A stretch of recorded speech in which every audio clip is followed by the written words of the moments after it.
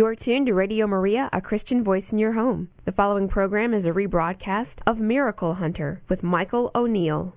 Welcome to the Miracle Hunter, where it doesn't matter if you are a believer or a skeptic, it's always worth the hunt. My name is Michael O'Neill. I am the Miracle Hunter and creator of the website miraclehunter.com. I'll be your host for the next hour as we continue our weekly exploration of the world of miracles. Now, we have a fun program today. You may have noticed at your local theaters that there are 2 feature-length films about the Virgin Mary that are showing around the country in limited release. Mary of Nazareth and The Triumph, which is a film about the alleged apparitions of Medjugorje. We'll be doing interviews on both of those films today, as well as talking with Michael Duricy, an expert on Mary in film from the University of Dayton's International Marian Research Institute. As always, we'll be asking you a Catholic pub trivia question, so get your pens and paper ready. Later in the show, we'll be talking about how Our Lady is honored around the world on November 26th in our segment, 365 Days with Mary. For more information on this project, you can go to 365dayswithmary.com or look on Facebook, 365 Days with Mary. Each week, I'll be asking a trivia question and giving out a prize for a caller that gets the right answer. This week, we'll be giving away a framed image of a piece of artwork entitled The Faces of Mary. It is a photo mosaic of over 100 images of Our Lady that forms a large, beautiful picture of the Madonna and Child. Trivia questions are generously provided by Catholic Pub Trivia, an organization that partners with Catholic parishes, schools, or religious organizations to host trivia night fundraisers at local establishments. For more information on Catholic Pub Trivia or to organize an event in your area, please visit CatholicPubTrivia.com. So we're going to try to keep it with the theme of the show. In the film Mary of Nazareth, there's this dramatic scene with the Annunciation, with Mary being visited by an angel. So here's our question. Who is the only angel to be mentioned by name in the New Testament? So again, that is, who is the only angel to be mentioned by name in the New Testament? For more information on Catholic Pub Trivia, please visit CatholicPubTrivia.com. Each week, I'll try to cover any newsworthy items in the world of miracles. To keep up to date with the latest in miracle news, visit miraclehunter.com and sign up for our newsletter. You'll receive a monthly email with the latest Miracle Hunter news, including reports on the latest miracle stories, links to past radio episode podcasts, updates on my television series Miracle Hunters, now in development, and my book, Hunting for a Miracle, due out in spring 2014, any upcoming speaking engagements, and much, much more. So sign up for the newsletter on miraclehunter.com by clicking the newsletter link at the bottom of the page. This week in Miracle News, we have 2 stories of alleged Eucharistic miracles. Now, I have to be perfectly honest. As a general policy, I am usually quite skeptical of these instances. In most cases, these phenomena are hoaxes or the object of some pious imagination. The first case I have is a report of thousands of faithful going to see the face of Christ, allegedly having appeared on a host in Villa Kannur in the Kerala, that's the southern region of India. Church authorities have actually deemed it interesting enough to investigate, which is interesting because most of these cases largely go uninvestigated. They just kind of get brushed off by the church authorities. Again, most of these instances are a hoax or a psychological phenomena of pareidolia. That's sort of your mind seeing what it wants to see out of a random pattern. You know, you can think of the ink block test or seeing images in clouds or that infamous image of Mary on the cheese sandwich. But this image is interesting. Take a look at miraclehunter.com and see what you think. The second case, which is very close here to me, it's about 10 minutes from the Miracle Hunter headquarters in Chicago. It's in the suburbs of Chicago at Our Lady of Help Parish in Glenview, Illinois, where 2 separate people with 2 separate cameras have captured a glowing image next to the monstrous in Eucharistic adoration. This was reported on Chicago's major news station, WGN. I'm not sure what to make of this. Maybe there's a simple physical explanation, but there's 2 separate images, and some of the photo analysis we did shows that neither was manipulated with software. So pretty interesting. See it for yourself on the news page of miraclehunter.com. Thanks to Pegine in Chicago for alerting us to this news item. We welcome your emails with news and tips on miracle stories, so please email us at information@miraclehunter.com.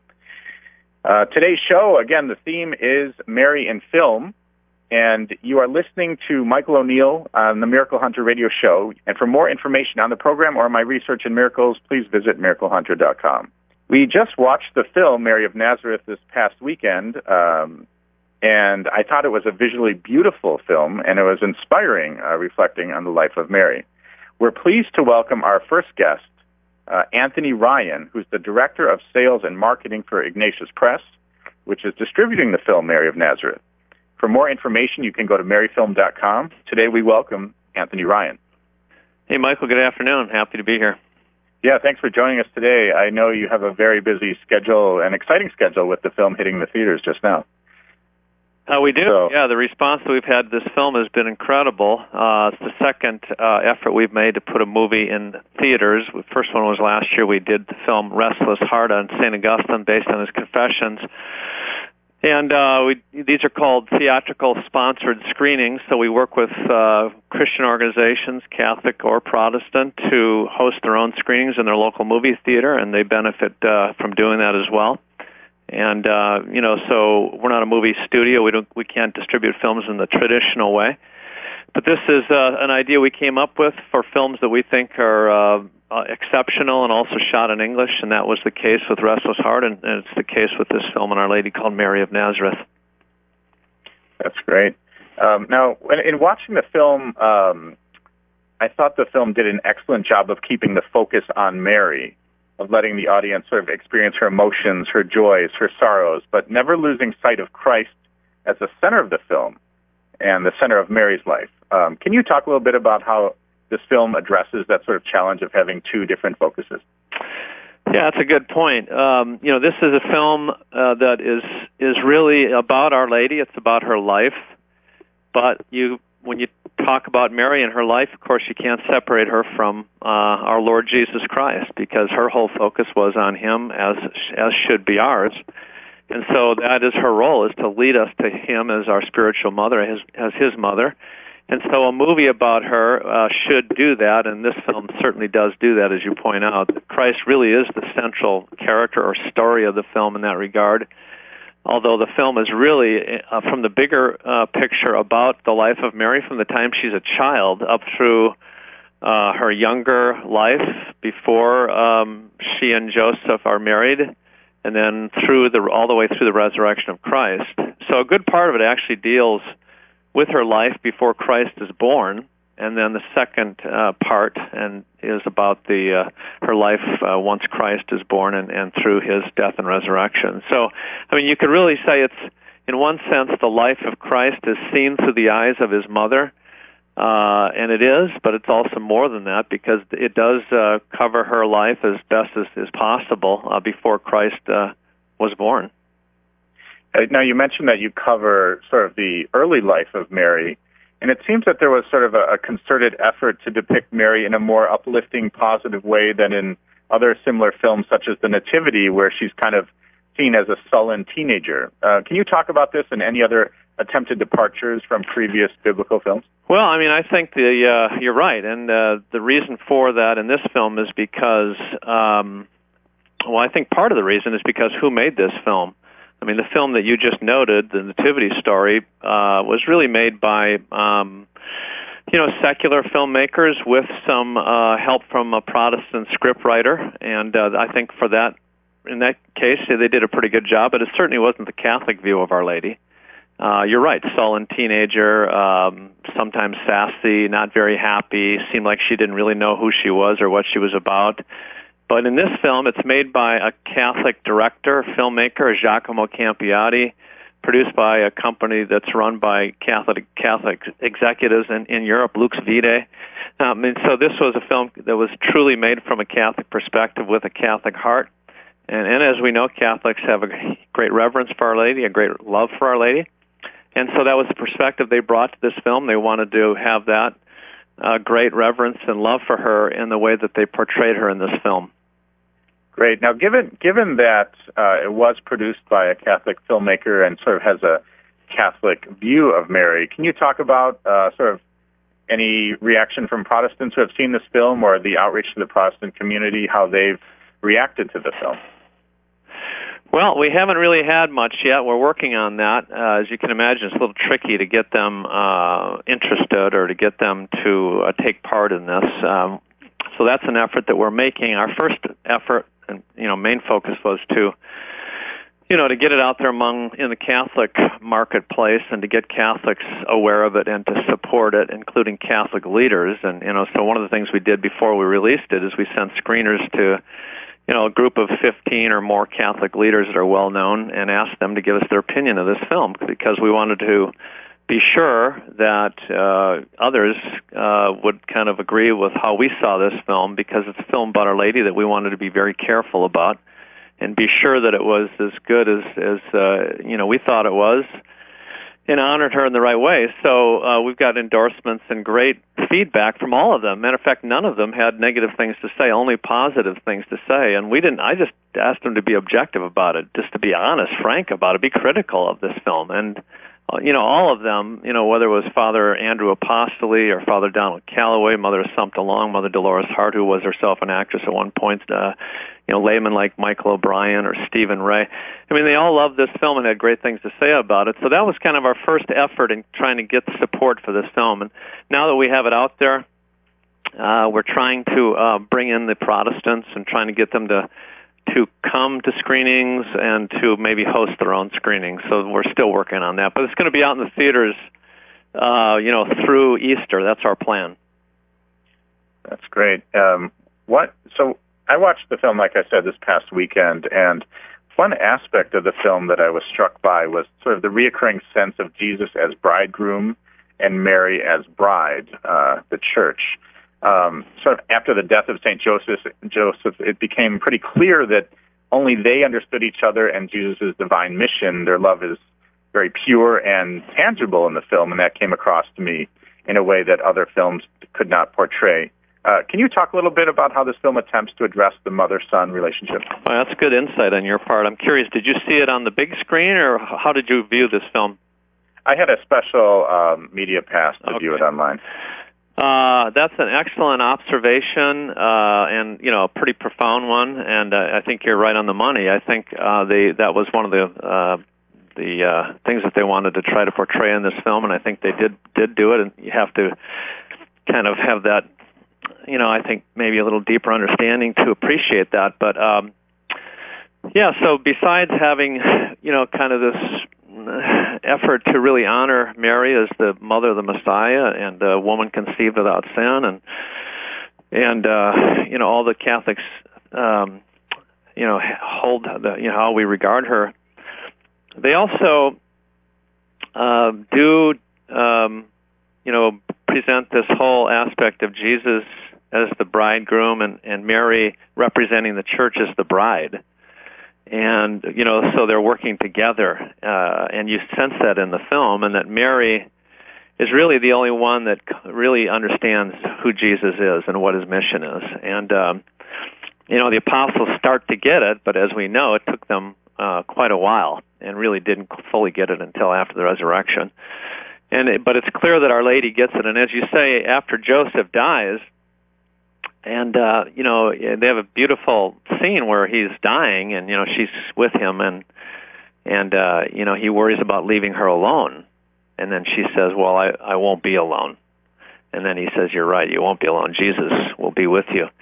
And so the whole idea is that she understands that what his mission is as the Messiah, as the bridegroom, and Mary, who represents the church, as the bride, and so they are like one, and they work together, and she even tells some of her relatives who don't understand Christ, who misunderstand him in the film, who are trying to have her get away from him, because in some ways he scandalizes people by what he says and does.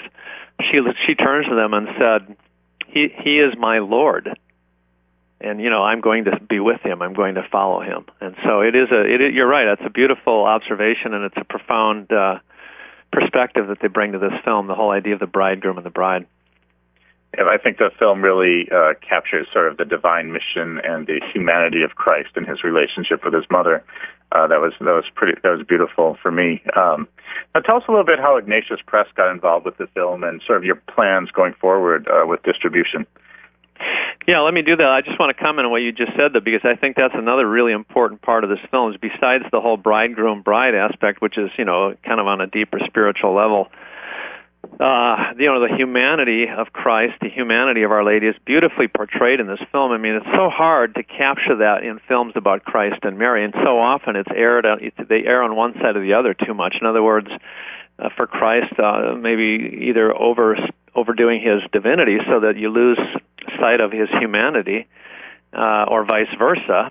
And the same with Our Lady. They may, some films, not many actually, they might have her as too pious and not human enough. And so I think in this film, as you just mentioned, they do a good job of that balance, that very delicate balance of showing both the humanity and the divinity of Christ and the great holiness of Mary, and yet her profound humanity. And so then the film becomes about relationships, as we mentioned, about their relationship, how profound and beautiful it is, the great love they have for each other.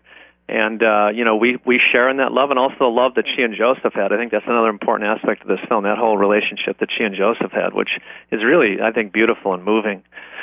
So then to get on to your question about how we get involved with films like this and how fortunate we've been. So, we're a book publishing company. Father Joseph Fessio started Ignatius Press 35 years ago, mainly to publish books. And so maybe in the last 15 or 20 years, we've gotten more and more involved with films, distributing them, producing some documentaries, and then licensing films that are already made. And we've developed some great relationships with studios in Europe who've been making these wonderful films on the lives of saints and on Catholic stories, and in this case, the film on Our Lady. And with those relationships, we've been able to license these films that they make, and up until last year, generally release them on DVD. But as I say, once in a while, when a film comes along that we think is exceptional in terms of the quality of its production values and the story it tells, and also that it's made in English, then we are going to try to do something like we're doing with Mary of Nazareth, and we did with Restless Heart, and that is to try to get it in the movie theaters.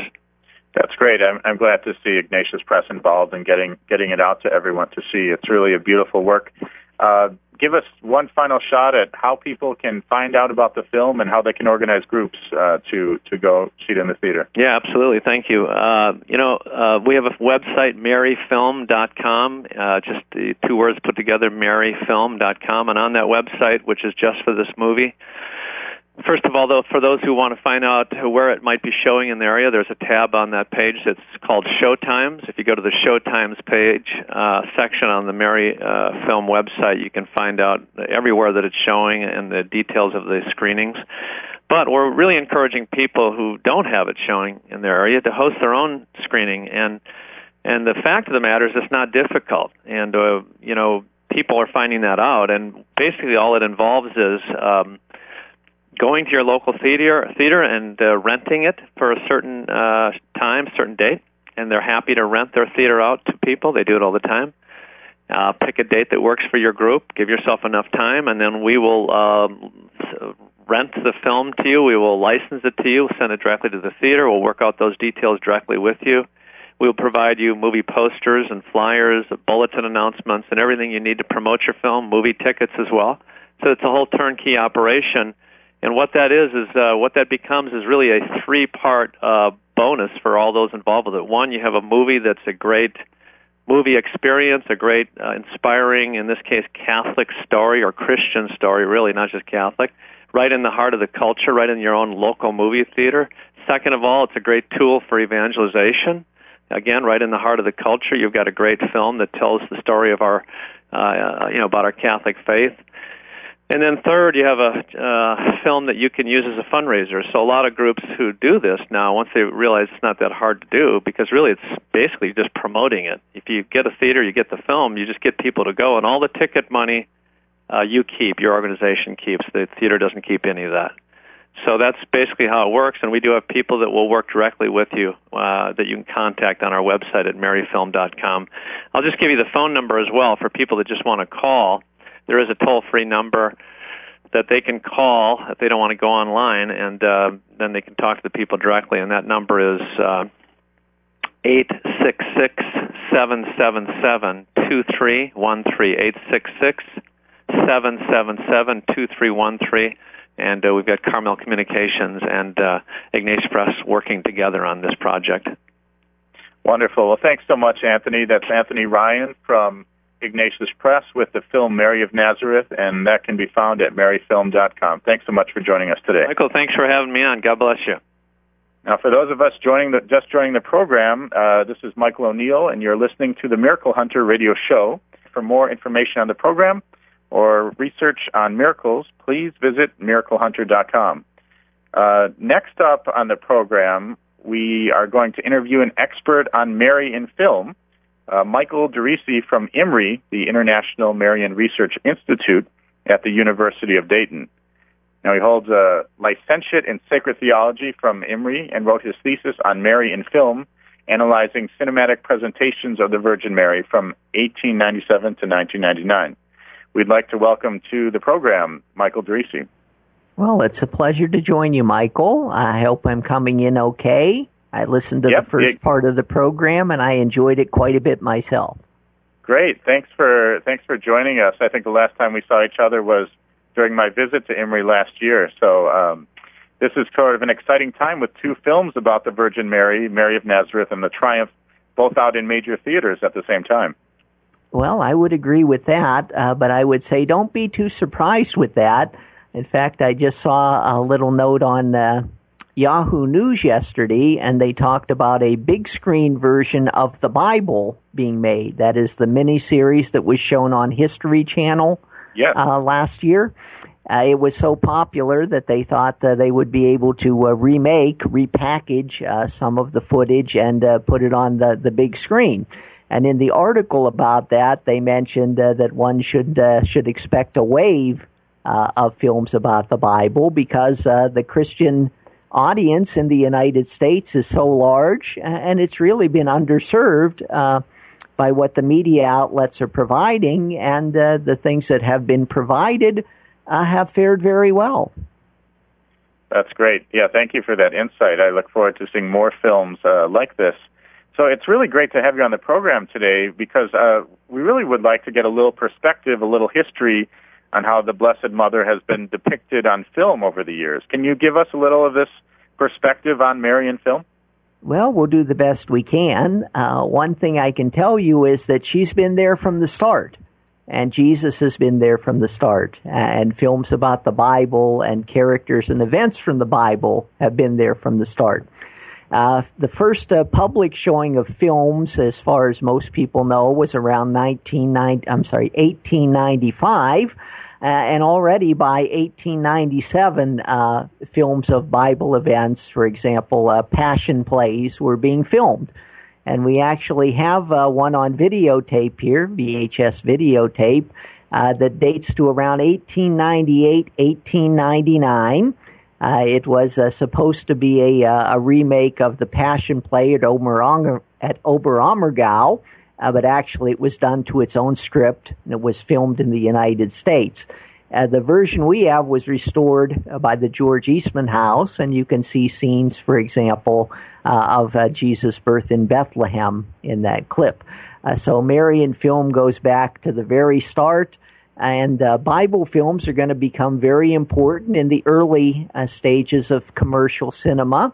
You know, the silent film era has a large number of Life of Christ films that go back, to, as I said, to about 1897, and they follow through to the end, where we have a very fine one called The King of Kings that was directed by Cecil B. DeMille, came out in 1927, just before the start of the sound era.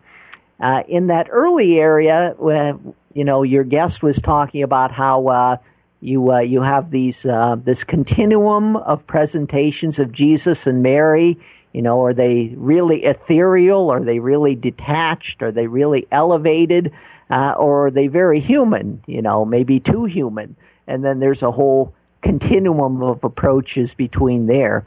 But in that early era with the silent films, there were a lot of films made in many different countries, but they had in common a very devotional approach. So, you would get Jesus and Mary like you might read about in Lives of the Saints or see in holy cards or Christmas cards. So a little more detached, a little more elevated. And, that's part of the story. We say Jesus is true God and true man. So there's that other half of the story, too. And it's the same with Mary, until fairly recently, she's going to be more detached. She's going to be more elevated. And then once we get past Vatican II, they're going to emphasize a little more of Mary as one of the church, as a person like us that knows what it's like to live in the world and have to journey with her faith until she reaches God at the end of this earthly life. And so all of that is going on in films. And, one thing that's important in the portrayal of Mary, I talked about these Life of Christ films.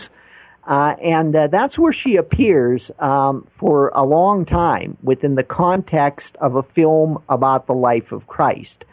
But once we get to 1950, we have one exceptional film. It's called Mater Dei, which is Latin for Mother of God. It was made by the Society of St. Paul.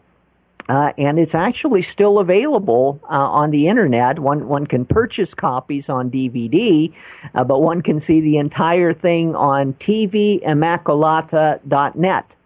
And that film is the first one that I would call a Life of Mary, where she is not simply a supporting character while we tell the story of Jesus' life, but a main character, or perhaps the main character, especially because that we have her early life before Christ is born, where Jesus isn't a character at all. And so you can see how she's going to take center stage there. I can see how that would be a shift in focus there. Now, right. Mike, we have a caller on the line, Vinny, who'd like to ask you a question. I'd be happy to try and answer. Oh, hey, all right, go ahead, Vinny. Can you hear me? Yes. Great, thank you so much. Hey. Yes, my question is actually kind of a multi-level question. Coming up on the Christmas season, I'd like to show my family some movies about the Blessed Mother. And I was wondering if you could speak to the movie you would suggest that best explains the Immaculate Conception. And then also movies to avoid. And then also the best ones on Fatima and Medjugorje. And I'll hang up so I can write it down. Thank you so much. Okay. Boy, many questions there. Well, I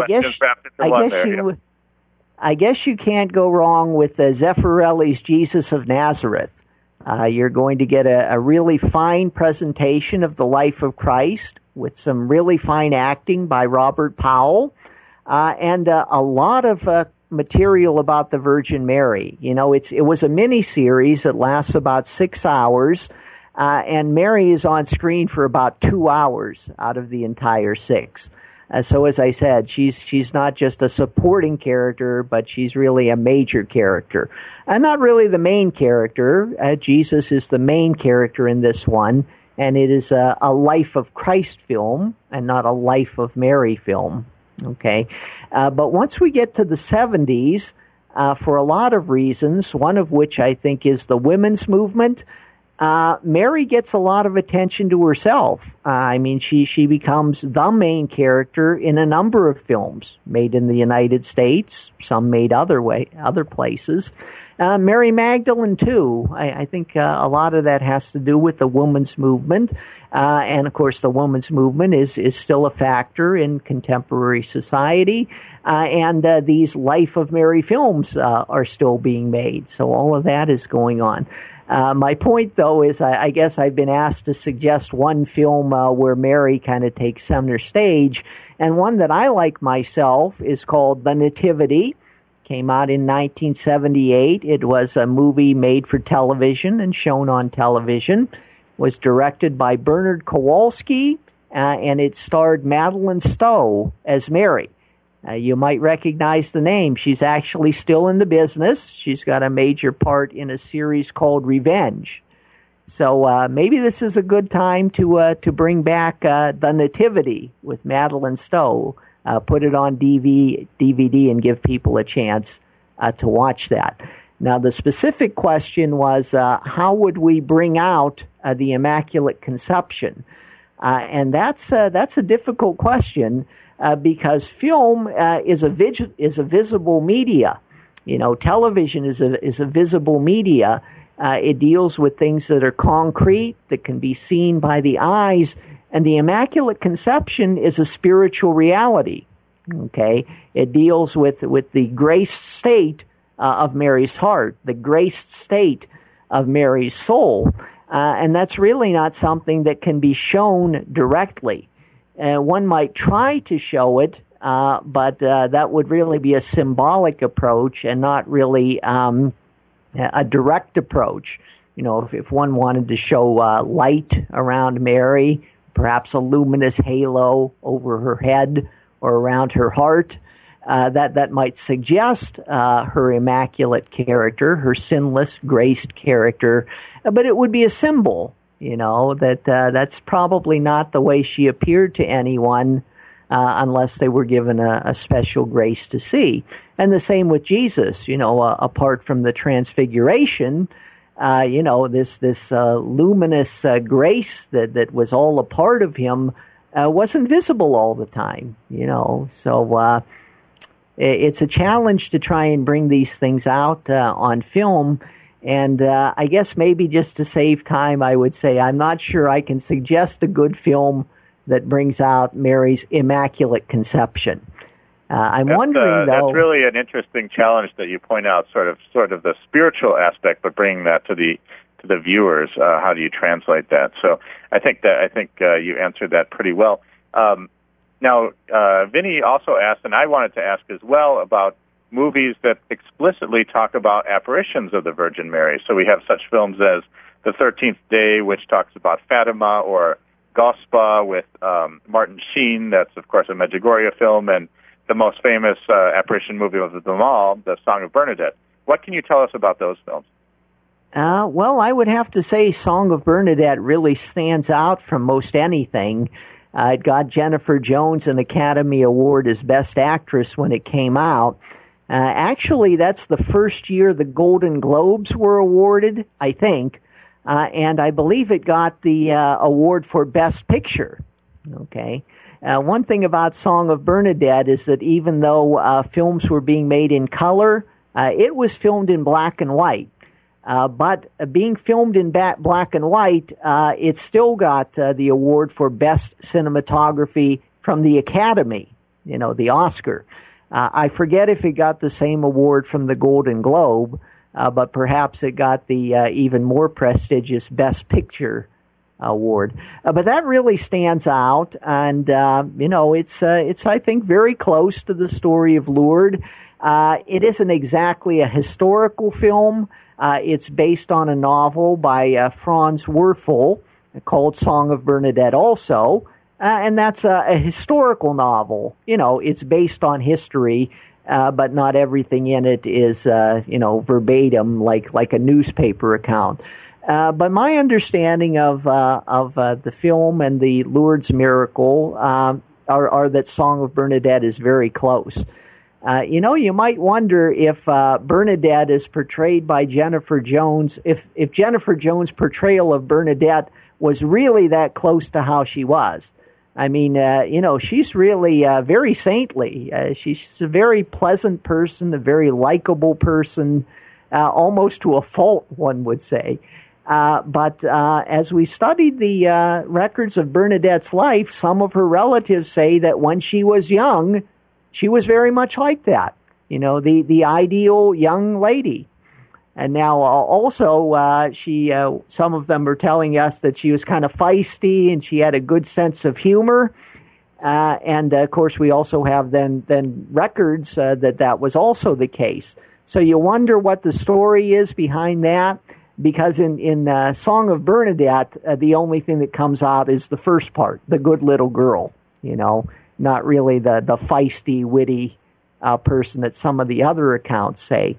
And I think maybe as she got a little older, some of those characters of her personality came out, and maybe they didn't come out when she was really young, when she was, like many children, told to mind your place and things like that.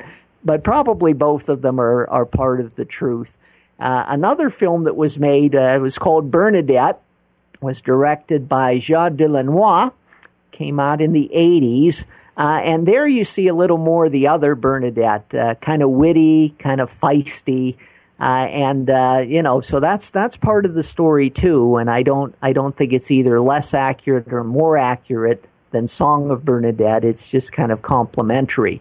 Henry King, who directed Song of Bernadette, was really an A-list director. I mean, he did many films.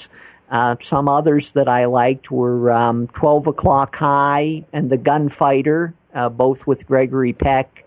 Another one was well received was A Bell for Adano. He directed dozens, and he was well known. But the same was Zaid Jazrawi. He was well known, and he did this film Bernadette. He did a sequel to it called The Passion of Bernadette, where we see what her life was like after she entered the monastery. And Jazrawi also did a film about Mary that he thought would really be kind of revolutionary. I think it's really kind of conventional, but it's a nice film in its own right. And it was called Mary of Nazareth. It played in the United States on the Lifetime channel some years ago, and it's not hard to find. So that's about the Song of Bernadette. Thank you, Michael, for that explanation. I think I think that was wonderful, and Song of Bernadette is one of my favorite films, especially pertaining to the visions of Our Lady. And finally, before we wrap up today, tell us a little bit about the International Marian Research Institute where you work. The website can be found udayton.edu/Mary. Tell us a little bit about that website and the work that you do. Okay, well, we've been managing the website pretty much since web technology was made available here at the University of Dayton. So it goes back to 1995, and actually I was one of the webmasters that worked on it for many years. I still work on it a bit. But if one wants to find out about the International Marian Research Institute and the Marian Library, that's where I work, and it's a whole integrated institute at the University of Dayton. One can find out a lot about it by going to that website, udayton.edu/Mary. We offer advanced church degrees in Marian studies, so if someone has an interest in that and a background, this might be a good place to do it. We also have probably the world's most extensive and complete collection of materials, especially books on the Virgin Mary. So if someone wants to come in and take a visit through the library and the holdings, they're welcome to do that. We're on the campus of the University of Dayton. I actually teach some classes myself. Sometimes I'll teach a prereq for us, like a course on Christology or Trinity. But my specialty is my thesis topic, Marian film. And so I do a course on Marian media, and I teach that on a regular basis. There's questions we got that I hope I answered well for Vinny, what he called. If other people want to send us some questions and I can try and answer them, we have an email, which is livingwithmarytoday@udayton.edu. So I'd be glad to try and answer questions that way that I wasn't able to get to on the air. I don't know. Is that enough about the Institute? I think you know a bit about it. Wonderful, Mike. Thank you for sharing today about your knowledge, your vast knowledge of Marian film, and for telling us a little bit about the Institute. And we look forward to talking to you again in the future. So thanks very much for joining us. My pleasure. Yes, thanks very much. That was God Michael bless all of you. from University of Dayton International Marian Research Institute, udayton.edu/Mary. Now, this is Michael O'Neill. You are listening to the Miracle Hunter radio show. And for more information on the program or my research on miracles, please visit miraclehunter.com. Each week, we'll be doing a segment entitled 365 Days with Mary. Now, this is a new initiative of Miracle Hunter, LLC. In the course of my research over the last 15 years on apparitions, miraculous images, and all things Marian, I've come to realize that for each and every day of the year, somewhere in the world, there is a Marian title, feast, or commemoration being celebrated. It never ceases to amaze me how much the world loves the Mother of God and honors her unceasingly throughout the year. This is a project that I've been working on, well, probably 5 years now. And through my research, I've assembled all the dates and all their feasts into one resource, and I call this project 365 Days with Mary. Now, each entry features images, a description, and a history of the feast day, and a prayer, along with information on the shrines that are associated with them, including visitor information and links for those wishing to see these places. Now, the project is available in a print form of a daily engagement calendar, that's a daily planner, as well as online at 365dayswithmary.com. We're also on Facebook and Twitter, which is really great because if you like us, you can automatically receive information about each feast day and learn more about our Blessed Mother and how she is honored around the world on that day. So be sure to like 365 Days with Mary on Facebook and visit the website 365dayswithmary.com to see the project. The print version, in the form of the Daily Organizer, makes a great Christmas gift. For those people who are interested in Marian apparitions, this week in the calendar had quite a string of commemorations of approved Marian devotions. On Friday, November 29th, we commemorate the first apparition of Our Lady of the Golden Heart, which is a fully church-approved apparition in Barang, Belgium in 1932. On Thursday, which will be Thanksgiving, it's the commemoration of the first apparition of the Mother of the Word in Kibeho, Rwanda, which occurred November 28, 1981, and that's the most recently occurring Marian-approved apparition. Tomorrow, Wednesday the 27th, is the Feast of Our Lady of the Miraculous Medal, which is the famous apparition to St. Catherine Labouré in Rudebach, France, in 1830. And finally, for today, lesser-known apparition is Our Lady of Sophanie in Damascus, Syria, which is celebrated today, November 26th. That is an apparition to Myrna's. Her name is Myrna. She is the apparition started in 1982, and she's a stigmatic, and there was oil flowing from the image that she was venerating. That's Myrna Nazur, and the image of Our Lady is Christian unity, so bringing all the Christian religions together into one. And that's an approved apparition by the Syrian Catholic Church. So for more information on this devotion of Our Lady of Sophanie from Damascus, or any other commemorations happening this week, please visit 365 Days with Mary at 365dayswithmary.com. Again, if you like us on Facebook, follow us on Twitter, you'll get information each day with that day's devotion around the world.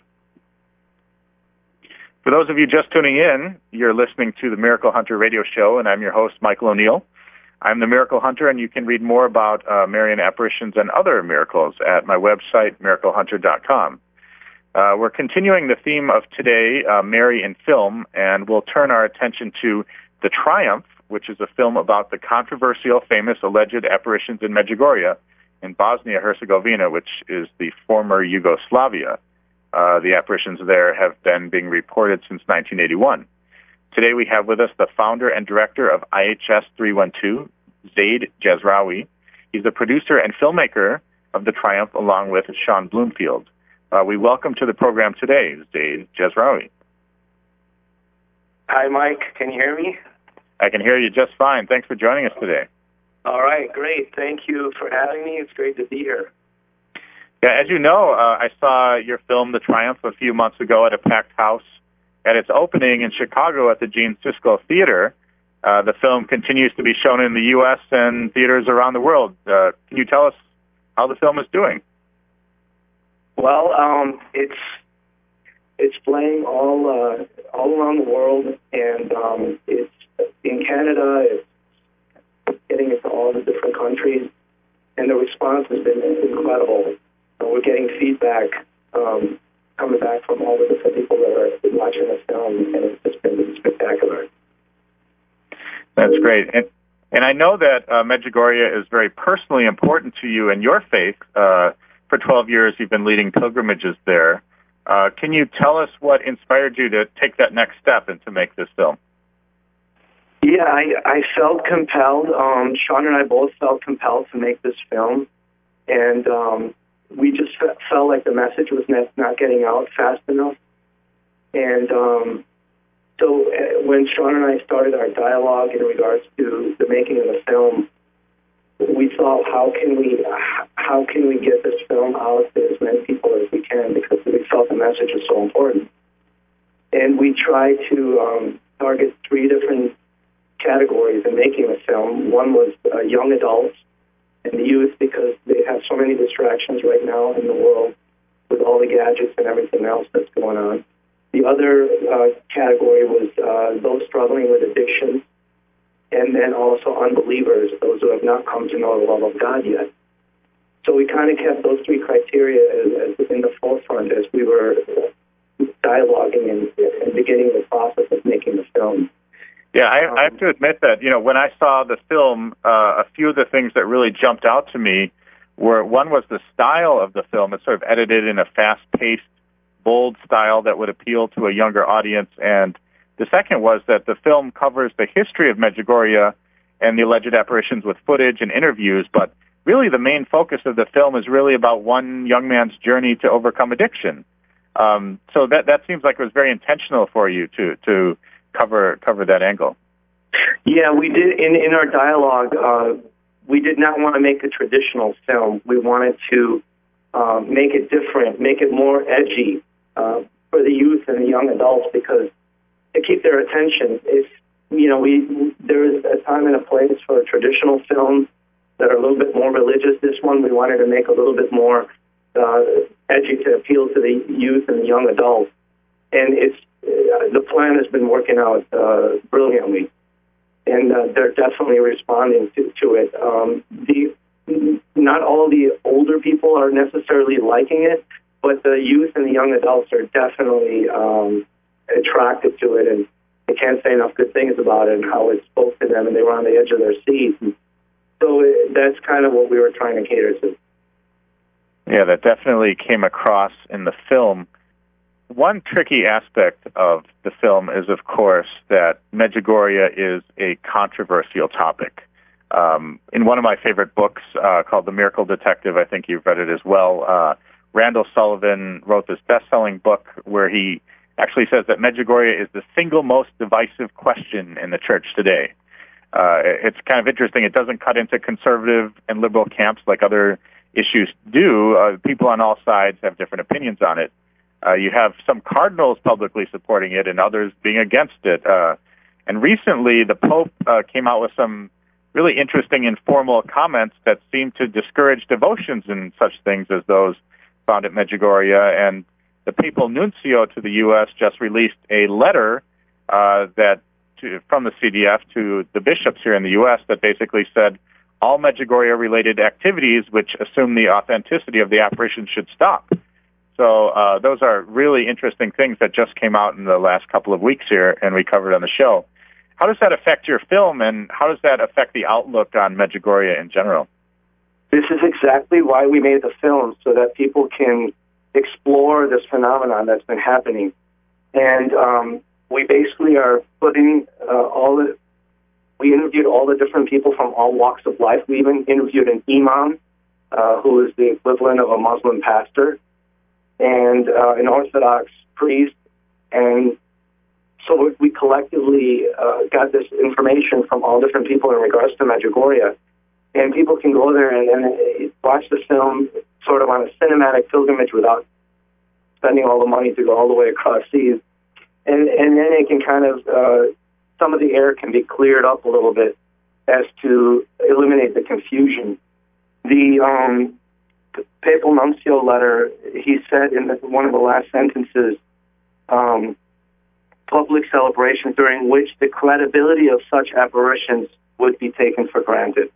And I agree with that. I agree with what he's saying, that the credibility or validity of the apparition should not be taken for granted until the church gives it its final approval. The film is designed in such a way that it's not narrated. We did not have it narrated so that we wouldn't put our 2 cents in there. It's just you're listening to young people and older people and priests and imams talk about Medjugorje.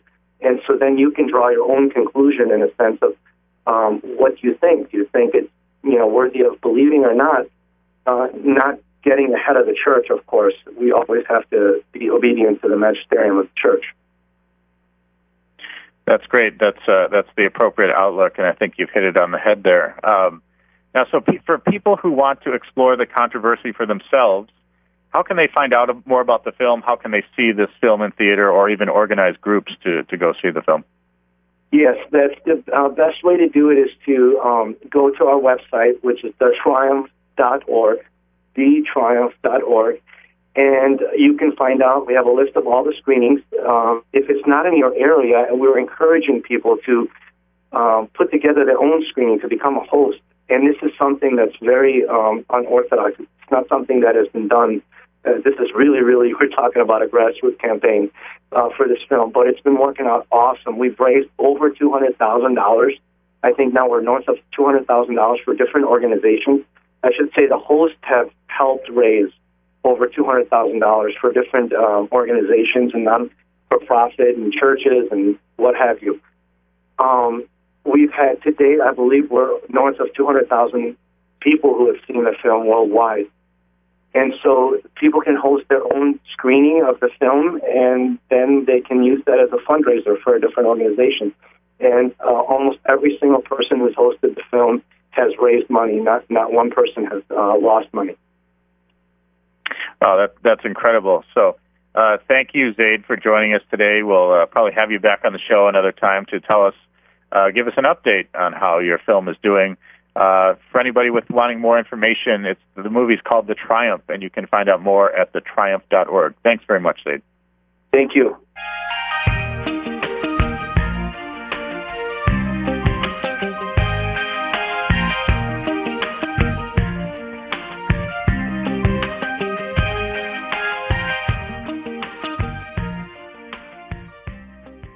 You are tuned to Radio Maria, a Christian voice in your home. The program you just heard was a rebroadcast of Miracle Hunter with Michael O'Neill.